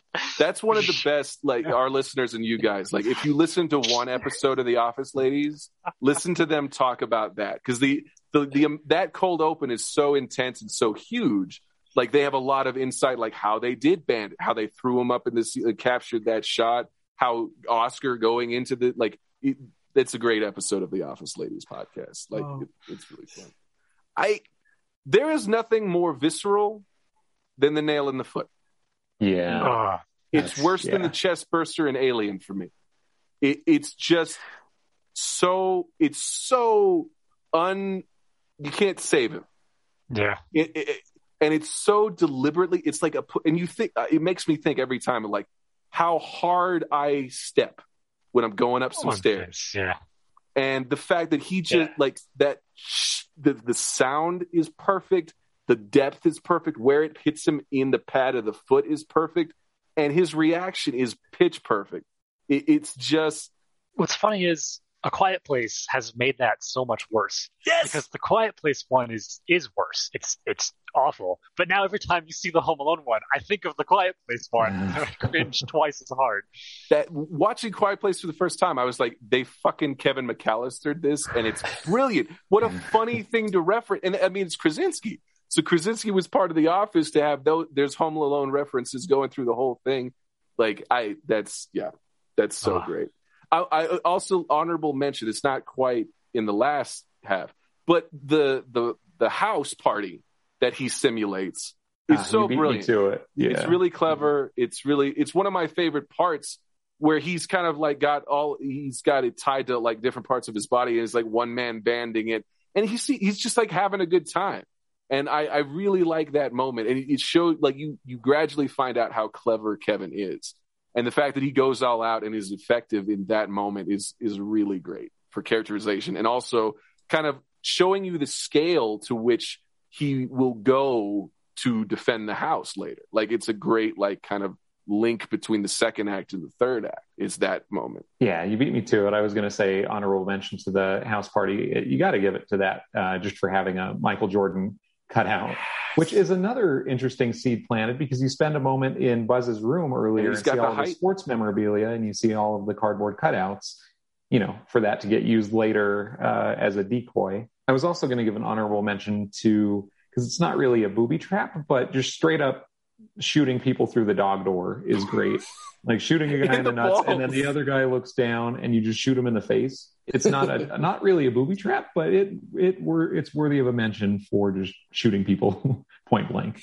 Like you said, Tim, like it is a violent film. Like I guess I never really thought about it because they're the bad guys and fuck them. And I thought about it like in Looney Tunes too. It's like they'll be fine. They'll be back for the next one. But like Pesci burns his head. Like that's such a brutal. And when you see it coming out of the snow and it's all red and puffed out, and then when they push his head under to put him in the cop car, watch the head. Like it's just a great. Yeah, they beat those dudes up.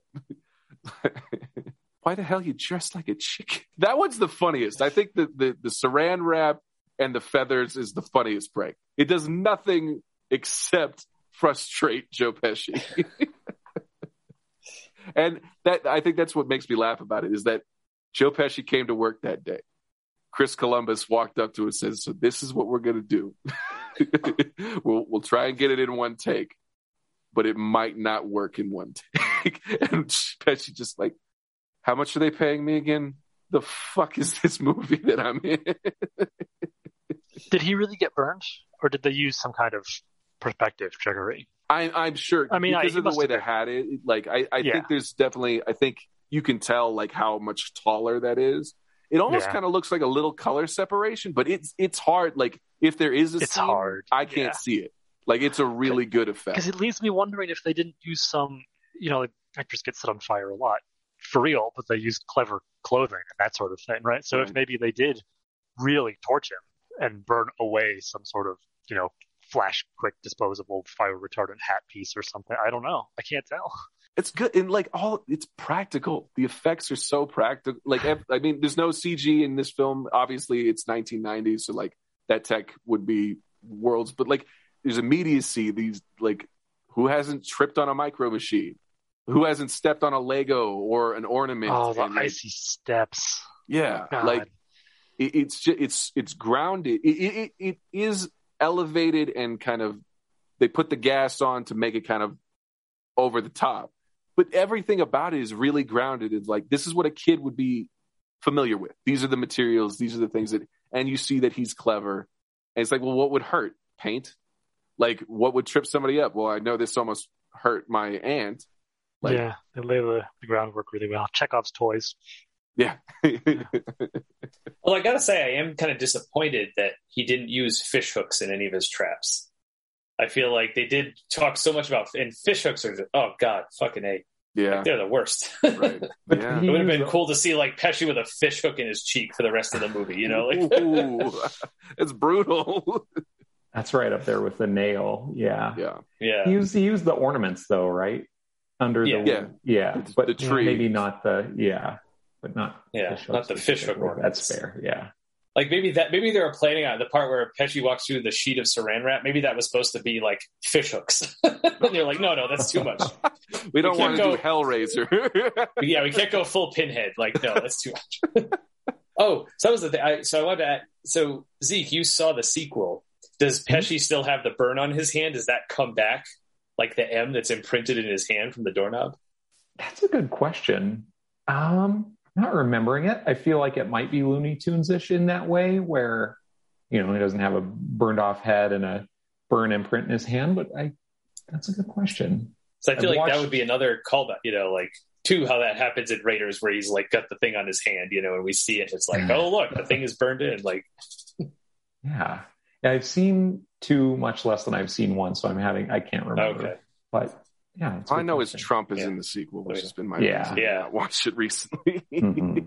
Yeah, I like the moment when he goes to Buzz's room and he crashes everything, and he discovers that, or we discover that firecrackers are greater than Playboy in the Kevin McAllister head. Buzz, your girlfriend, woof! Like I love that. Like I never had an older brother. Like this made me think of like what it would be like, and the cathartic nature, like to go through his stuff with no repercussions until the end. Like it's also a great line, like a great ending line to the movie, to be like, Kevin, what did you do to my room? Like it ceases to be the man of the house at that moment, because he welcomes everybody else, but that brings it back to like, okay, he's a little kid again. And like I love that. Real quick, hand burn is still there in 2, and there is apparently a slow-mo dramatic, ominous zoom up to it. So okay, nice. Oh, is that how he recognizes him? I mean, I think it's just there as a treat, because I think he looks pretty much the same in is with Marv. So I'm sure you would recognize that face after they change it and bite your fingers off. Yeah, easy to. So does he have a new gold tooth, or is it just missing in that one? Or it's another good question. We'll have to get into this when we watch Home Alone 2. He's like, I'm not ruining next Christmas or this Christmas. Yeah. Too home, too furious. Like Two Home would be like if it was Tim Burton and Helena Bonham Carter's two mansions connected by the tunnel. He's got two houses to defend this time. Unlike Vin Diesel, Kevin does not have family. Correct. Macaulay Culkin actually made like a short film, like, you know, on YouTube, I'm sure somewhere, of like Kevin McAllister all grown up and how fucked up he is. Oh, right. Yeah. I remember that. That's in the last couple of years. Like, that's been pretty recent. Mm-hmm. Yeah. Isn't he like an Uber driver or something like that? And it's like... Another really... I love this moment where the mom... What's the actress's name, Zeke? I can't remember her name. Catherine O'Hara. Catherine O'Hara.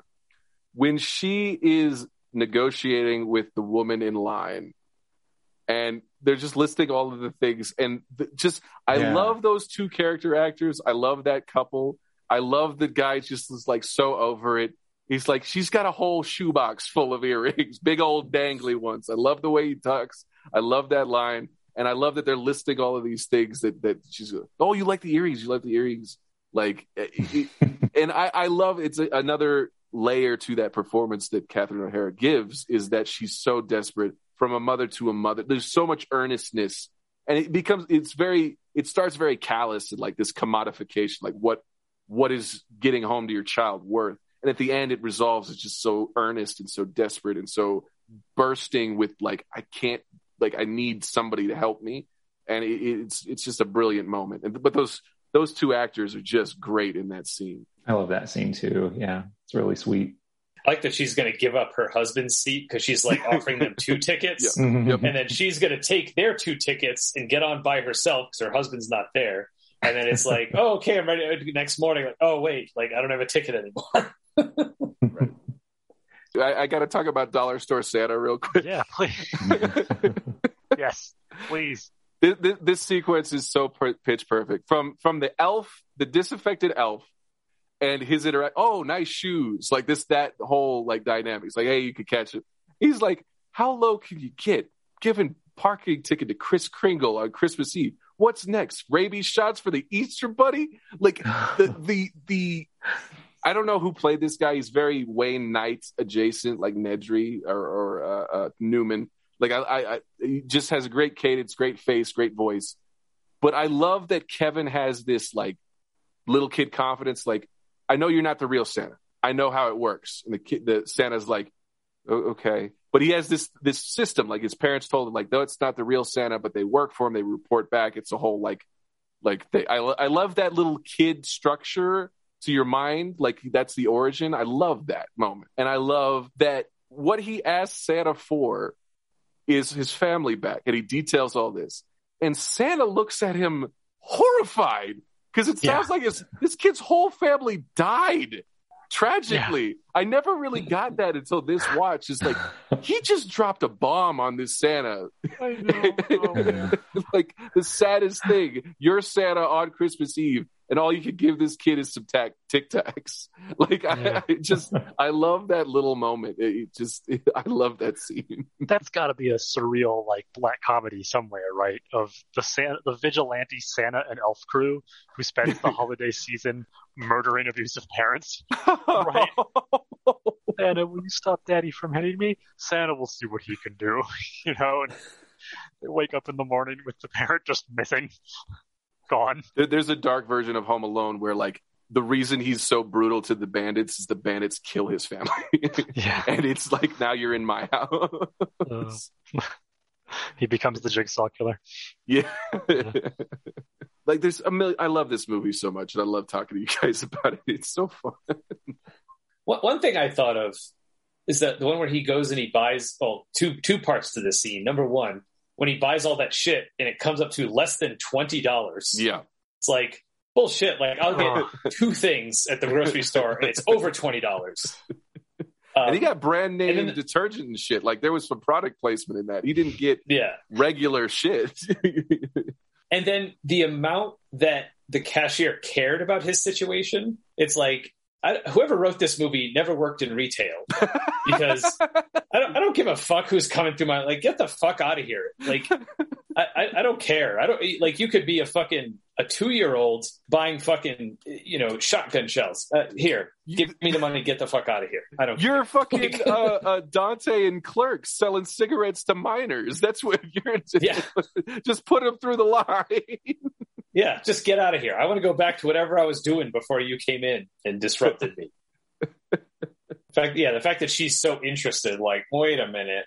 Are you here by yourself? What's your deal? Like, maybe she's new. She doesn't care. She's new. That's true. She hasn't been ruined. Hasn't had her soul crushed yet. Yeah. For the kids, are those TV dinners any good or microwave dinners? I don't know. I'll give them a whirl. I just love he has this little adult conversation, like small talk. Like I love that. It's yeah. But yeah, she's very like. I love his responses too. It's like I can't tell you where I live. Why is that? You're a stranger. It was great. What a great trump card. Like, it's so good. Another favorite line I'll throw in is when he says, when I'm grown up and married, I'm living alone. I like that. Living alone while married. Oh, kids. Oh. Kids. All right. We can now sashay away into our most beloved and long-standing segment, which I'll put right here. It is time for another situational movie recommendation. So, what is your favorite fictional movie within a movie inspired by Angels with the Filthiest Soul? Oh, God. So I will start. And I will take Scorcher 6, Global Meltdown. Here we go again, from Tropic Thunder, choice. Tug Speedman's 6th Scorcher film. With the two babies on this global meltdown. I mean, we can just list all the Tropic Thunder fake movies because all of those are great. What's the... Satan's Alley with Tobey Maguire and Robert Downey Jr. The Fatties. I love Fatties Part 3, right? Yeah. Tropic Thunder's full of them. Yeah, that's a good one.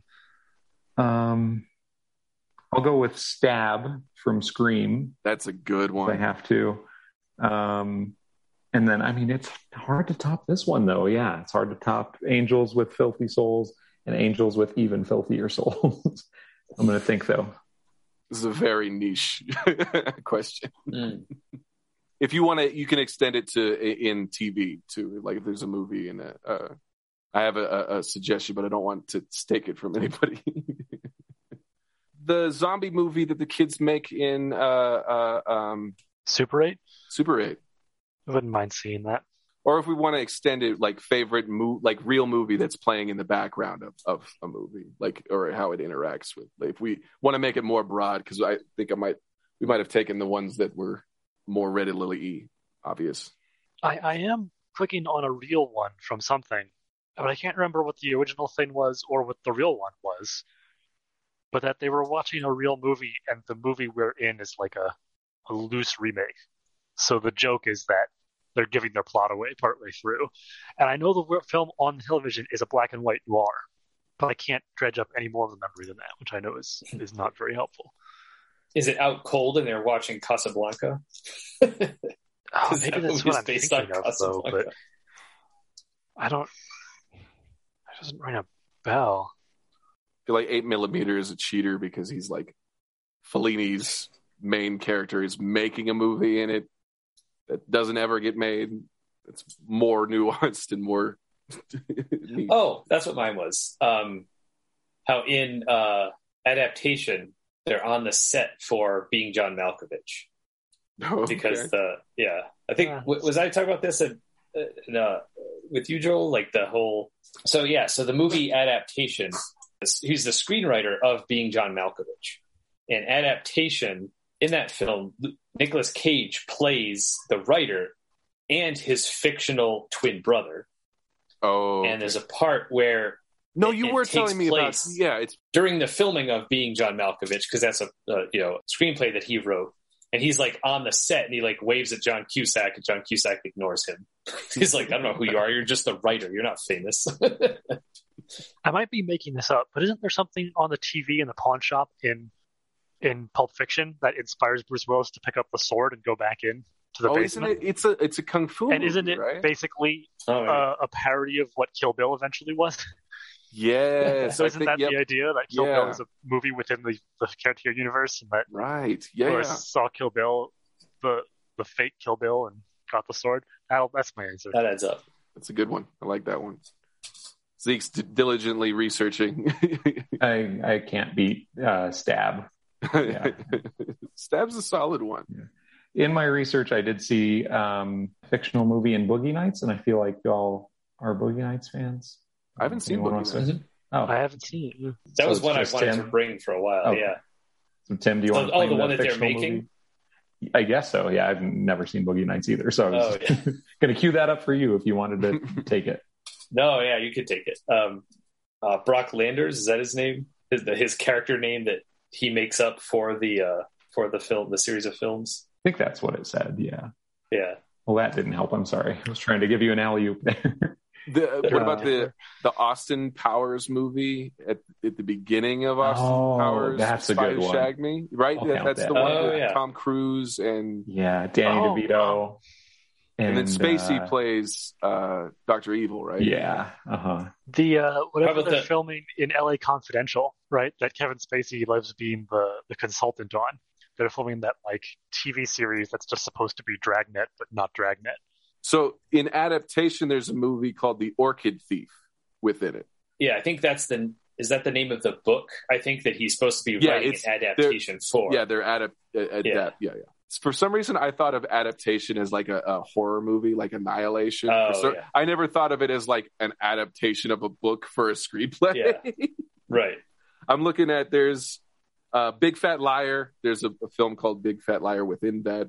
That's Agent Cody Banks, early Frankie Muniz, deep cuts. Brock Landers, Angels Live in My Town is the fictional film in Boogie Nights. Clerks has all those pornos that he lists. Oh, gosh.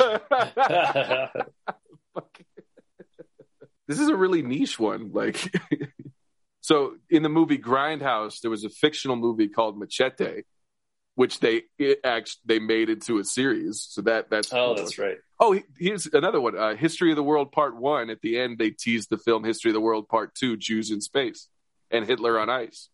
That's also, I like that one a lot. Which we're getting. Nick Kroll is one of the head writers. Mel Brooks is executive producer. They're going to do a series for History of the World Part 2. Oh, God. What about the Idiocracy bit? Isn't there, I guess it's not necessarily a film, but the whole Brondo commercial series? Because those, I think, those arose from a group of guys who made energy drink videos on YouTube. Gotcha. Were brought in to do Brondo. So that's a nice little internet. Maybe not. Maybe that's the other way around. Power Thirst and Brondo. Right. Okay, yeah. Power Thirst Rocket Edition, and it's got electrolytes. What plants crave? There's also within the Three Amigos. There's all these like dueling amigos, shooting for love. Little Nettie, grab your gun. Those darn amigos. Little Nettie goes to war. Amigos. Those are solid too. I'll lock in Springtime for Hitler from the producers. It's a play, but I'll go with it. Yes. Out. That wins. You out Mel Brooks me, and it takes a big man to do that.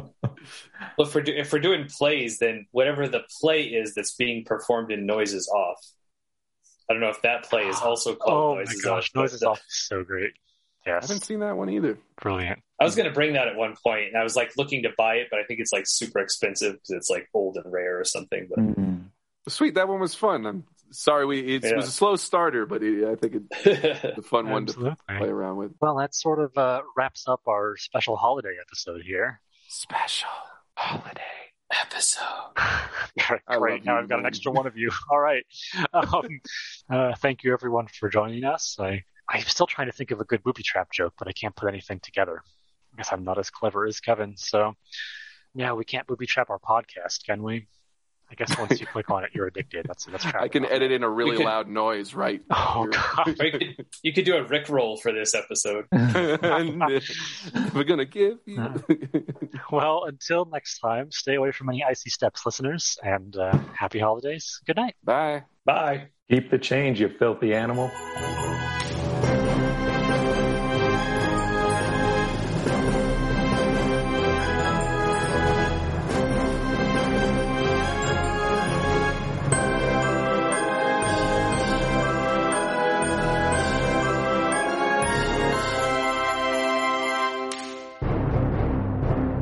All right, Zeke's moving about the cabin once again.